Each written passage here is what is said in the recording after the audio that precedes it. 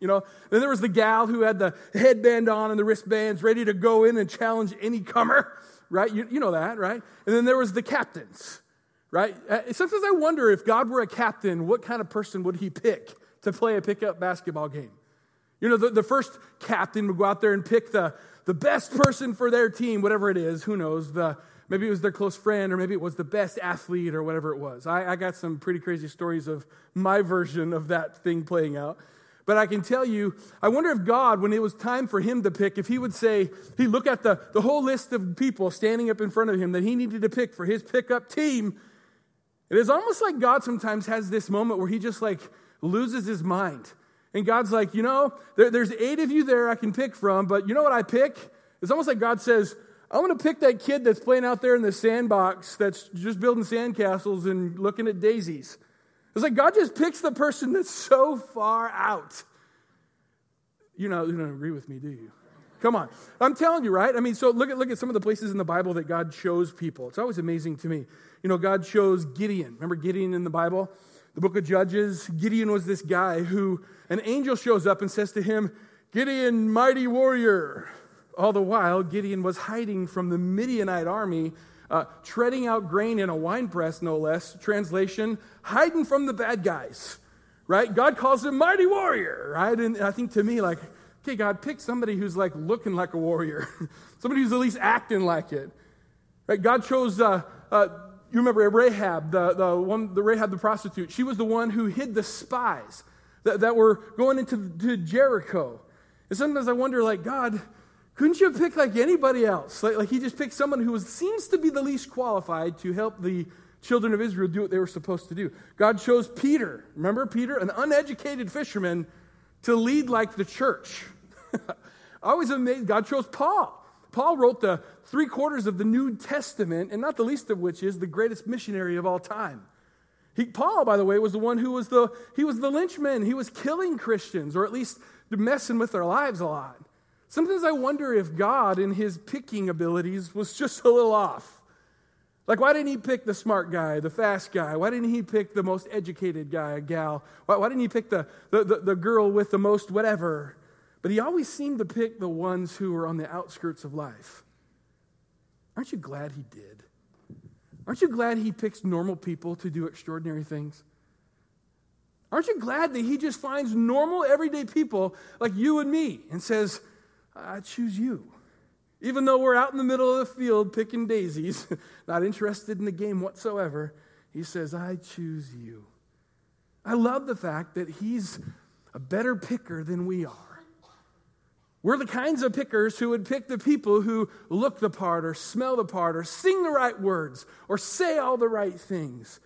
And God seems to be the picker who picks because of the heart, not the outside. I love what this says in 1 Samuel. The Lord said to Samuel, don't judge by his appearance or his height, for I have rejected him. The Lord doesn't make decisions the way you do. People judge by outward appearance, but the Lord looks at the heart. Man, over and over again, we see how God chose with a whole different set of circumstances and reasons than we do. This morning, we're starting a series called Hark. Hark. It's a 3-week series as we build up towards Christmas. The word hark is actually a word that was used for somebody who was a hunter who would be out with his hound dogs, either hunting a fox or birds or whatever it was. They would be out there. A hunter would shoot whatever it was that fell or the fox that took off, and he would yell at his hound dogs, hark, hark. And what hark meant was for the hound dogs to take off and find the scent of that thing that they were supposed to retrieve. Hark was a word that was used to tell them to go get the scent and hang on to it. Hark was also used when the dogs would go off the trail. And they would go off the trail into their own little things, and the hunter would yell again, hark, which meant get back to the trail that you were supposed to be on. How many of you know you and I every now and again need to hear the hark in our life because we wearily walk off the trail and do what we want to do. I got a funny feeling that God in this season right now is just shouting at the top of his lungs to the church, hark, get back at it. Hark, go for it. Hark, don't forget the scent that you once started to pursue. If you open your Bibles to Luke chapter 2, I want to pray with you. God, thanks for your grace. Thank you that we have an opportunity to hear what you have to say. Lord, we need you so much. Thank you for your grace when we get off the trail. We love you and need you. In Jesus' name, amen. Luke chapter 2, verse 8 says this. It says two words, that night. That night, what I'm talking about is the birth of Christ night. It says, that night, some shepherds were in the fields outside the village, guarding their flocks of sheep. Suddenly, an angel of the Lord appeared among them, and in the radiance of the Lord's glory surrounded them. They were terribly frightened. But the angel reassured them. Don't be afraid, he said, behold, or hark, the angels say, I bring you good news of great joy for everyone. The Savior, yes, the Messiah, the Lord, has been born tonight in Bethlehem, the city of David. And this is how you'll recognize him. You'll find a baby lying in a manger, wrapped snugly in strips of cloth. Suddenly, an angel, joined by a vast host of other angels, the armies of heaven, began praising God, singing glory to God in the highest heaven, and peace on earth to all to whom God's favor rests. Verse 15, then the angels returned to heaven, and the shepherds said to each other, come on, let's go to Bethlehem. Let's see this wonderful thing that's happened, which the Lord has told us about. Man, many of you have heard this story since you were really young. You've heard it in story form. Maybe you've seen it in movie form, cartoon. I don't know. You saw it. We're familiar. Most of us are familiar with this story of this birth of Jesus showing up and these shepherds guarding their flocks of sheep. I went back and studied some old notes that I had from a couple of years back when I talked about the shepherds, and God just began to open my heart towards looking back and remembering some of the hark that happened in that moment. I think there's something for each of us today as we listen to what God's saying to us today. I think that there's a hearkening back to getting back on track. There's a hearkening that God has of each of our hearts. That he's either whispering to you or shouting loud, saying, get back on the road. Hark, come back to the pursuit of this Savior that you once ran hard after. As I read this story, I'm brought to just this couple of questions. You know, why would God appear why would he send angels to show up and speak to shepherds? You ever wonder that? Sometimes I read my Bible and I have to really force myself backwards to say, God, what were you thinking? Or what was this about? You know, why would you pick Gideon or Paul or Peter? What were you thinking about this whole thing? Like, what was going on in your mind? And sometimes I do that because I kind of want to really get into the heart of God as to what was going on and what were you thinking? Because I think that we begin to see a more rounded version of God's intent. And oftentimes it shows us his really heart's passion for us. Why didn't God show up to a bunch of the rulers in the Roman Empire with angels above? Wouldn't that have been great if he just would have lit up the skies of Rome and just went, the angels, bah, bah, bah, unto us a Savior is born, bah, bah, bah, it's in the city of David. Go see him, Herod. I mean, it just would have been awesome, right? It would have solved a bunch of problems. It just would have saved a bunch of grief.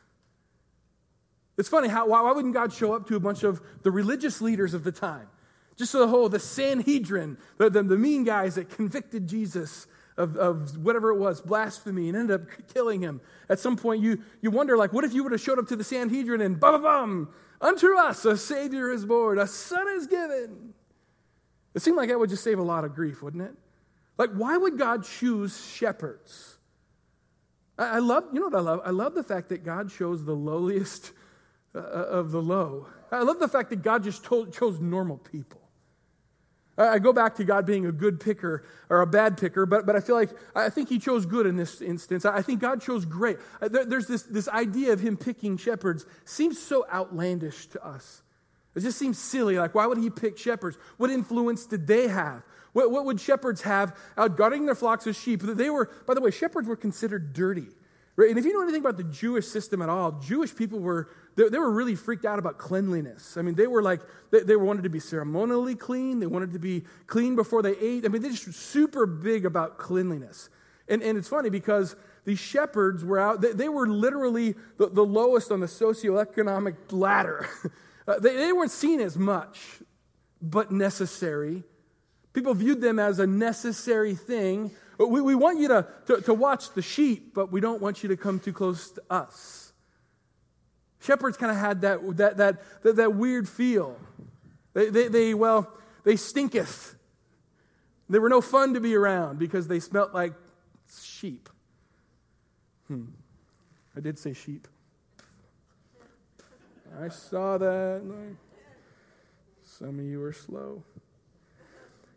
Bethlehem. It says they were out in the fields near Bethlehem. Bethlehem. The city of Bethlehem was interesting because Bethlehem was known as the city of bread. I think it's amazing to me when I look back in history at how, remember Ruth, the book of Ruth, how it says Naomi and Ruth. Before that, there were Elkanah and whatever, I forgot her wife's name, but those people ended up going, they left Bethlehem to go to Moab to find wives and land because there was, the Bible says, a famine in the land of Bethlehem. Bethlehem was called the house of bread. Bethlehem itself, quite frankly, was built upon an enormous aquifer. In fact, for Bethlehem to have a famine was kind of crazy because it was really a lush place. Today, it's the same. There's water down there under the ground. And so, quite frankly, even in that time of the Old Testament, when they left because there was a famine in the land, I don't think it was a famine because of the weather. I think it was a famine because the enemy showed up in a big way. There has always been an attack on Bethlehem. There's always been a craziness about Bethlehem because Jesus said God said in Micah chapter 2, a long time before that there was going to be a Savior born in Bethlehem. Amazing to me as I look at history and see this going on. Bethlehem was known as the house of bread.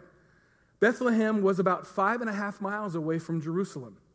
It's interesting to me as I look about this, that around the fields of Bethlehem, there were lots of land to graze.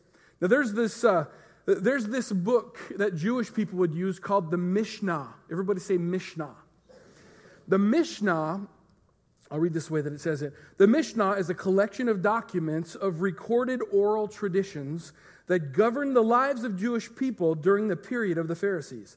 As such, an understanding of the Mishnah gives us insight into Jewish people, how they lived their lives during the time of Christ.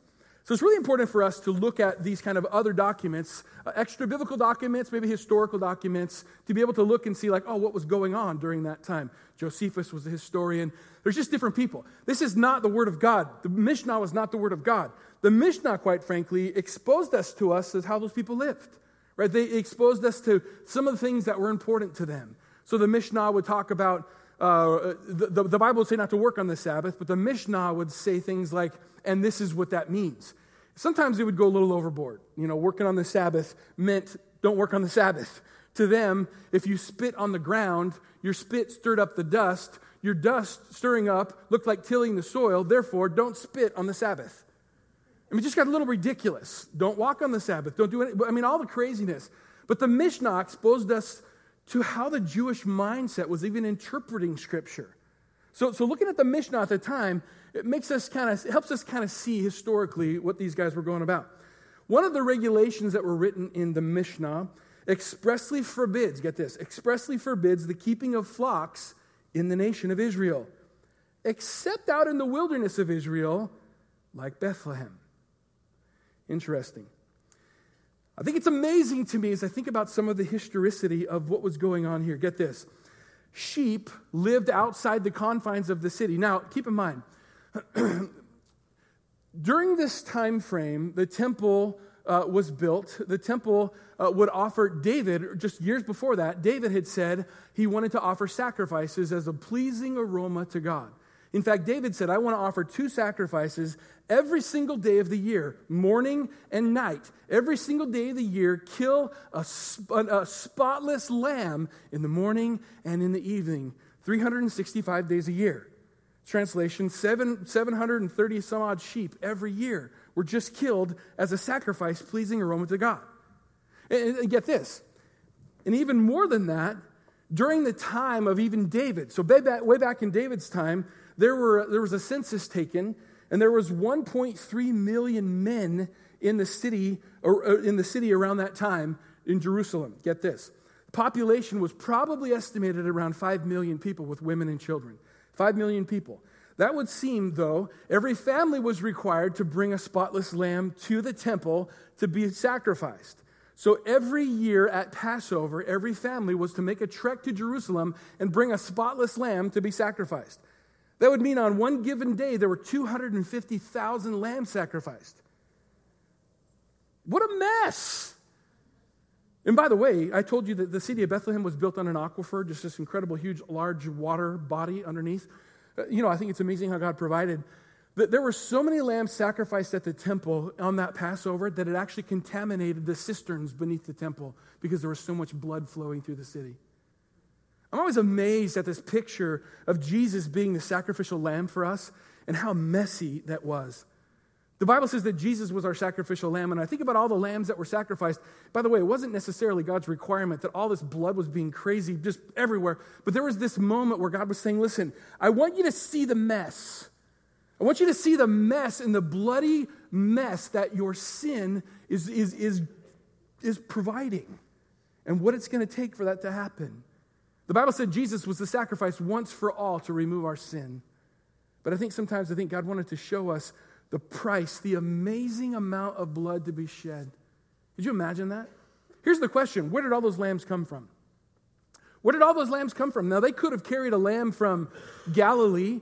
They could have done that, and sometimes they did. I think that was the intent from God, was for him to bring a lamb that they would, and a little lamb. It wasn't like, because a lamb is called the lamb when it's little, in its first year. I think outside its first year, it's called a sheep, right? So a ewe would produce a lamb. For the first year, it'd be a lamb. They would carry the lamb on their necks at times when they were traveling long distances. It was like a pet to them. And when they got there for the Passover, they would sacrifice that lamb. And could you imagine the heart-wrenching it would be for the little people in your family? Or maybe even you? People began to see that our sin costs us something. Anyway, the whole story. A lot of these lambs didn't necessarily always come from other places. Sometimes these lambs were purchased at a place where lambs were being raised up as pure and spotless. One of the places they could do that at, the place they could do that at was a city called Bethlehem. They could go to Bethlehem because Bethlehem was also known as the place where sheep are born. Isn't that amazing to you? Listen to this. Bethlehem was the place where sheep were born. The shepherds that were guarding those sheep, this is what I found. Reading some of the Mishnah is this. Those shepherds, were actually called priestly shepherds. They were shepherds. They weren't normal shepherds. They had to have some familiarity with Jewish law and custom because they needed to understand the cleanliness of what a spotless lamb was. Now, spotless lamb meant that there needed to be a lamb that didn't have any black spots or brown spots. It just had to be pure and white. Anytime it had a blemish, it was put aside to be used for other purposes, perhaps. But a spotless lamb, when lambs were born, they would come out kicking and flailing like every lamb would. And they would quickly have to gather the lamb so it wouldn't cut himself or whatever, because then it would have a scar and it would be blemished and they couldn't use it for the sacrifice. So let me tell you, these shepherds were so aware of what was going on with these sheep that were going to either be sacrificed daily or on this massive sacrifice during the Passover. It's changed my perspective on shepherds. I mean, shepherds were definitely the lower class, but these shepherds were a little different. These shepherds had a heart for God. These shepherds were, let me put it this way. I think, honestly, as I've been reading some of this history, that King David, before he was King David, David was just a shepherd boy. By the way, David was born in a city called Bethlehem. I think David was a priestly shepherd.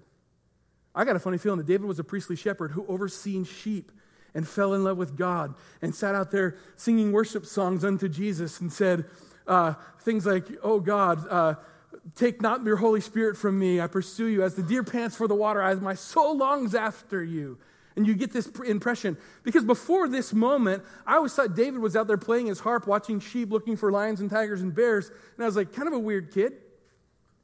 But you know what? He wasn't a weird kid. Because those shepherds were trained to protect those sheep because those sheep were super valuable. Those sheep were set apart for something different.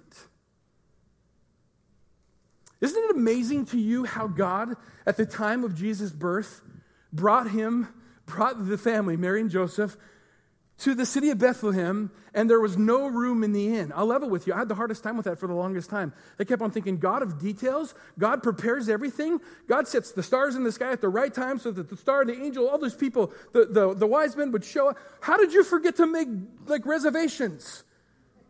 I just always think, how'd that happen? And here's the reason why. I think, honestly, he didn't make reservations because they weren't supposed to have the baby inside the city.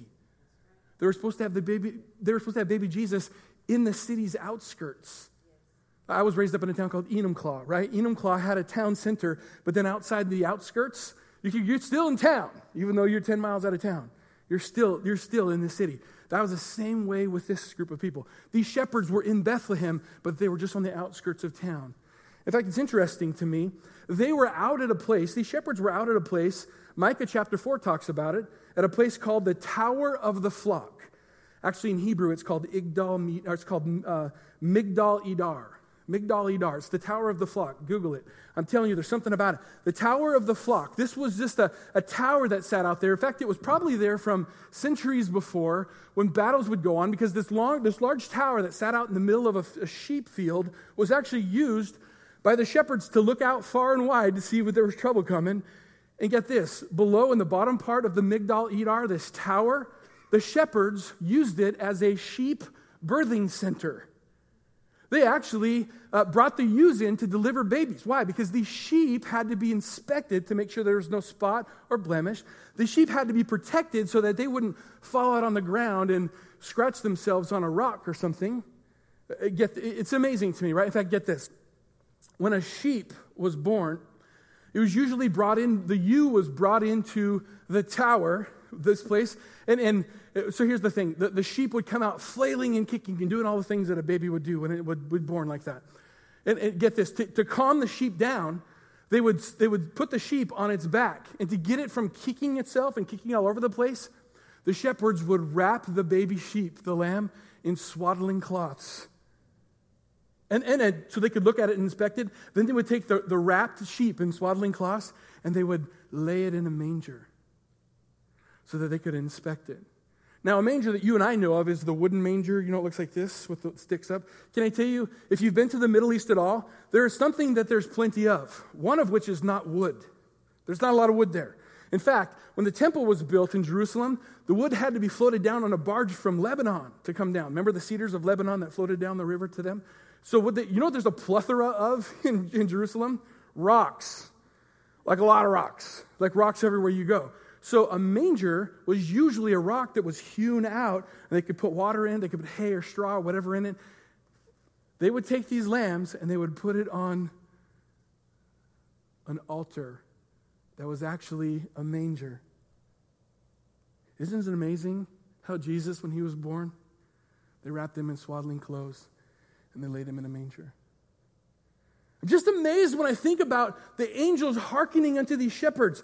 Here's the one thing I always wondered. How come the angels didn't say, hey, by the way, he's over on your First Street or 2nd Avenue? Why didn't the angels shoot up a flare to say it's over there?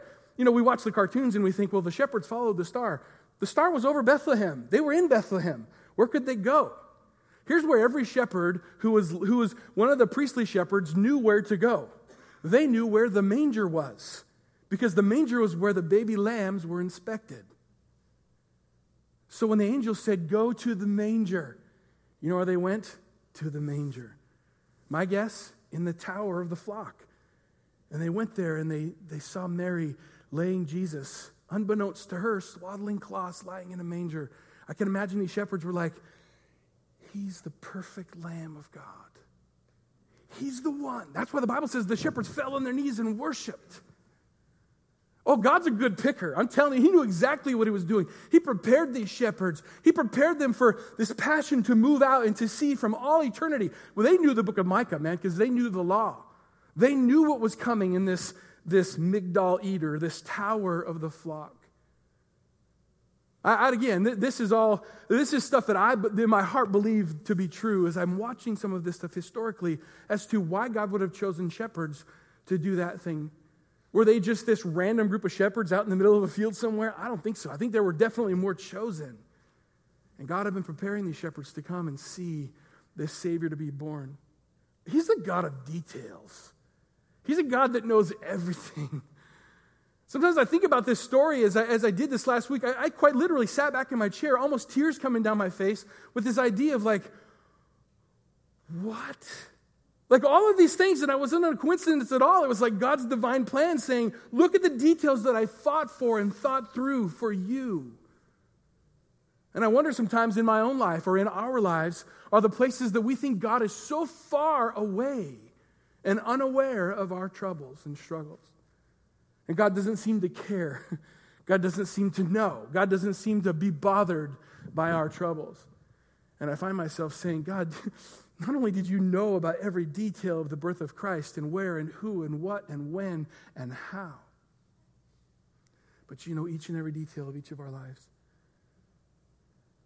The good, the bad, the ugly, the great, the victories, the failures, the struggles, the shame. God knows every detail. And every one of those, he says, listen, I'm here for you.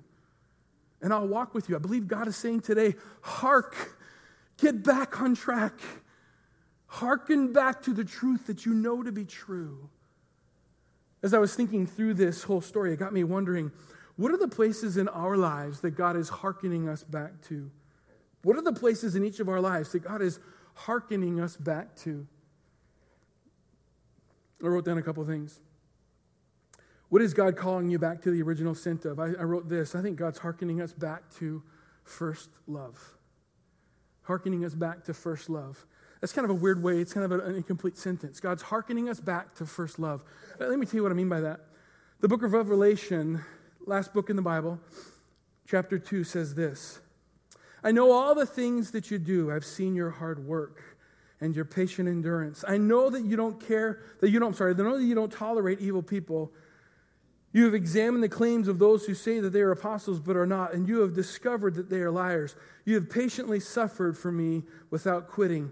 But I have this complaint against you, he says. You don't love me or each other as you did at first. Look how far you've fallen from first love. Turn back to me and work as you did at first. If you don't, I will come and remove the lampstand from its place among the churches. That's scary. I love it with you. I'm not exactly sure what the lampstand means. But you do the math. There's a part of it that makes me stop and think, God, have I fallen from my first love? I'm not talking about your first attraction or your first emotion that pattered in your heart when you saw that person that you were going to marry or fall in love with. I'm not talking about that at all. I'm talking about the first love that you have with Christ. That first notion that you realized, I can too have a hope. I can have a hope that's beyond this world. I can have a hope that will extend into eternity. That first love that says there is a guarantee of tomorrow. And this hope that you have for tomorrow is far greater than anything you could ever imagine.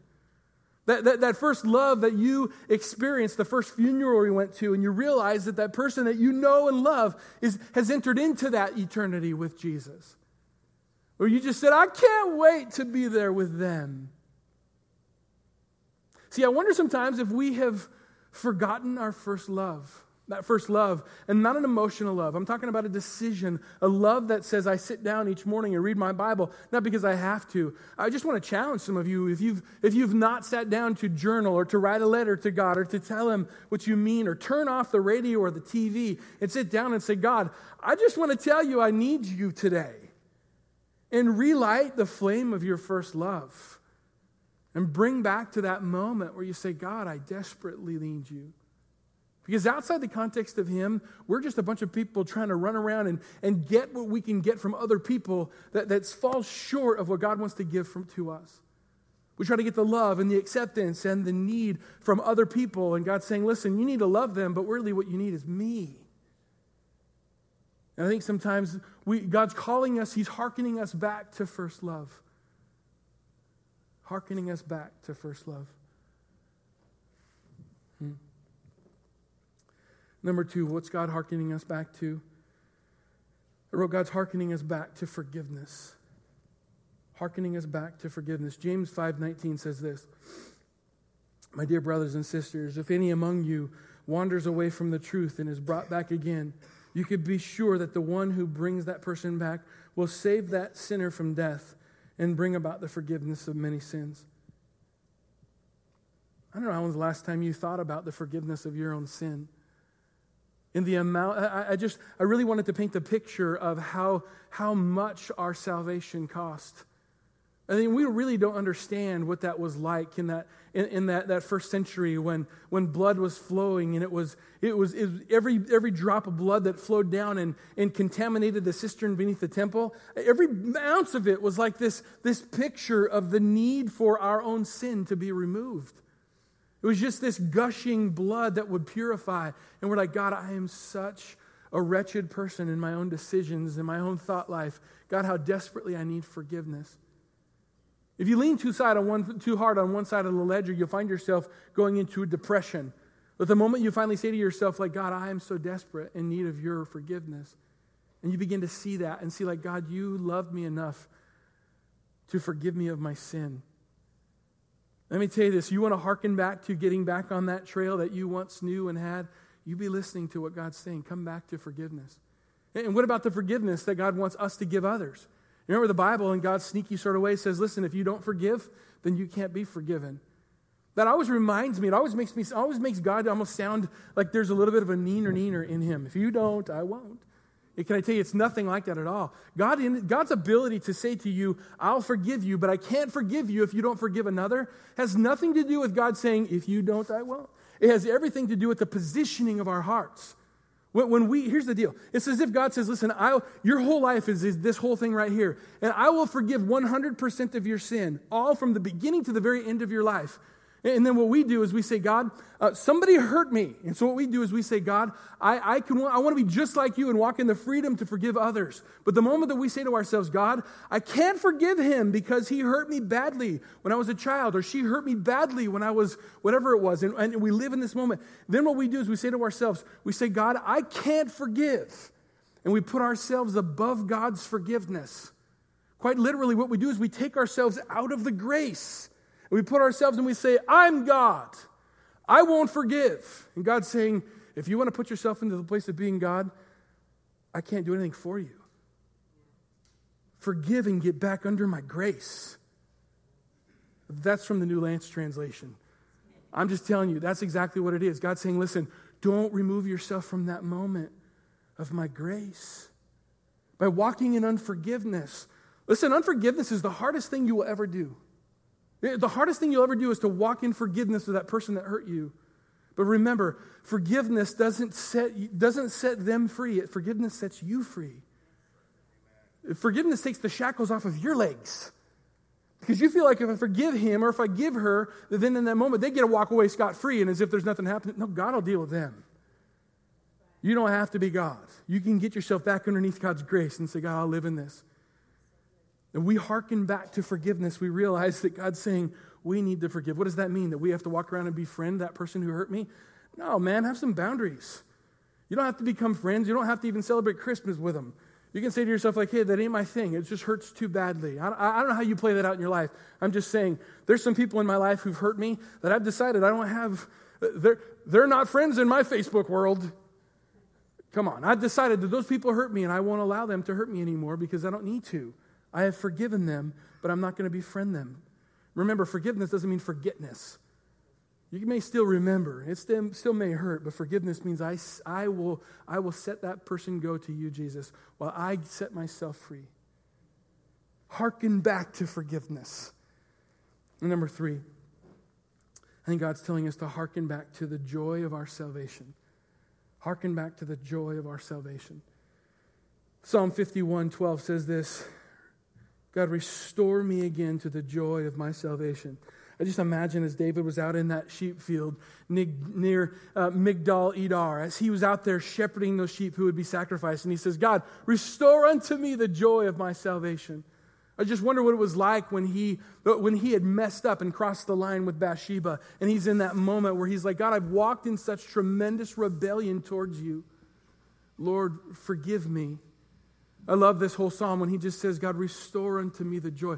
Maybe today you need to come clean before Jesus.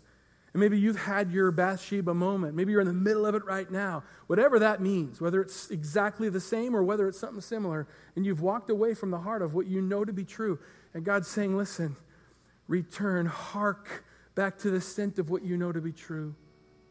that God would restore unto you the joy of his salvation, that you may walk before him in the light of life. Will you join me as we pray this morning? Lord, thank you so much for your grace. I mean that so much. Lord, if historically the things that we read this morning are true, then God, let them sink in deep. I think it's true about that tower. I think it's true about those shepherds. God, more than anything, I know what is true is that you want us to be hearkened back to truth. So God, I pray that we would receive that word. As you're here today, you just respond to God. Maybe he's calling you back to hearkening to the joy of your salvation. Maybe he's hearkening you back to the place of forgiveness. Maybe this morning he's hearkening you back to first love.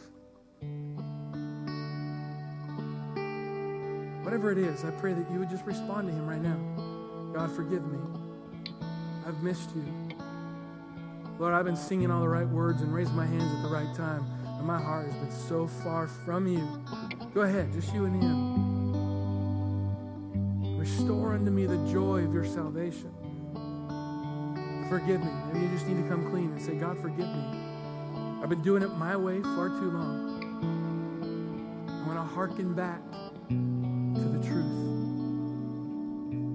Maybe you're here for the very first time. You're realizing that you've never been brought to the scent of following hard after Jesus. In other words, you've never become a Christian. And today you're saying, man, this is for real. I need this. That's you. Just say, Jesus, you got me. I give. I surrender my life to you. And watch God begin to give you a scent that you can run hard after. Go ahead. Just say, Jesus, I give you me.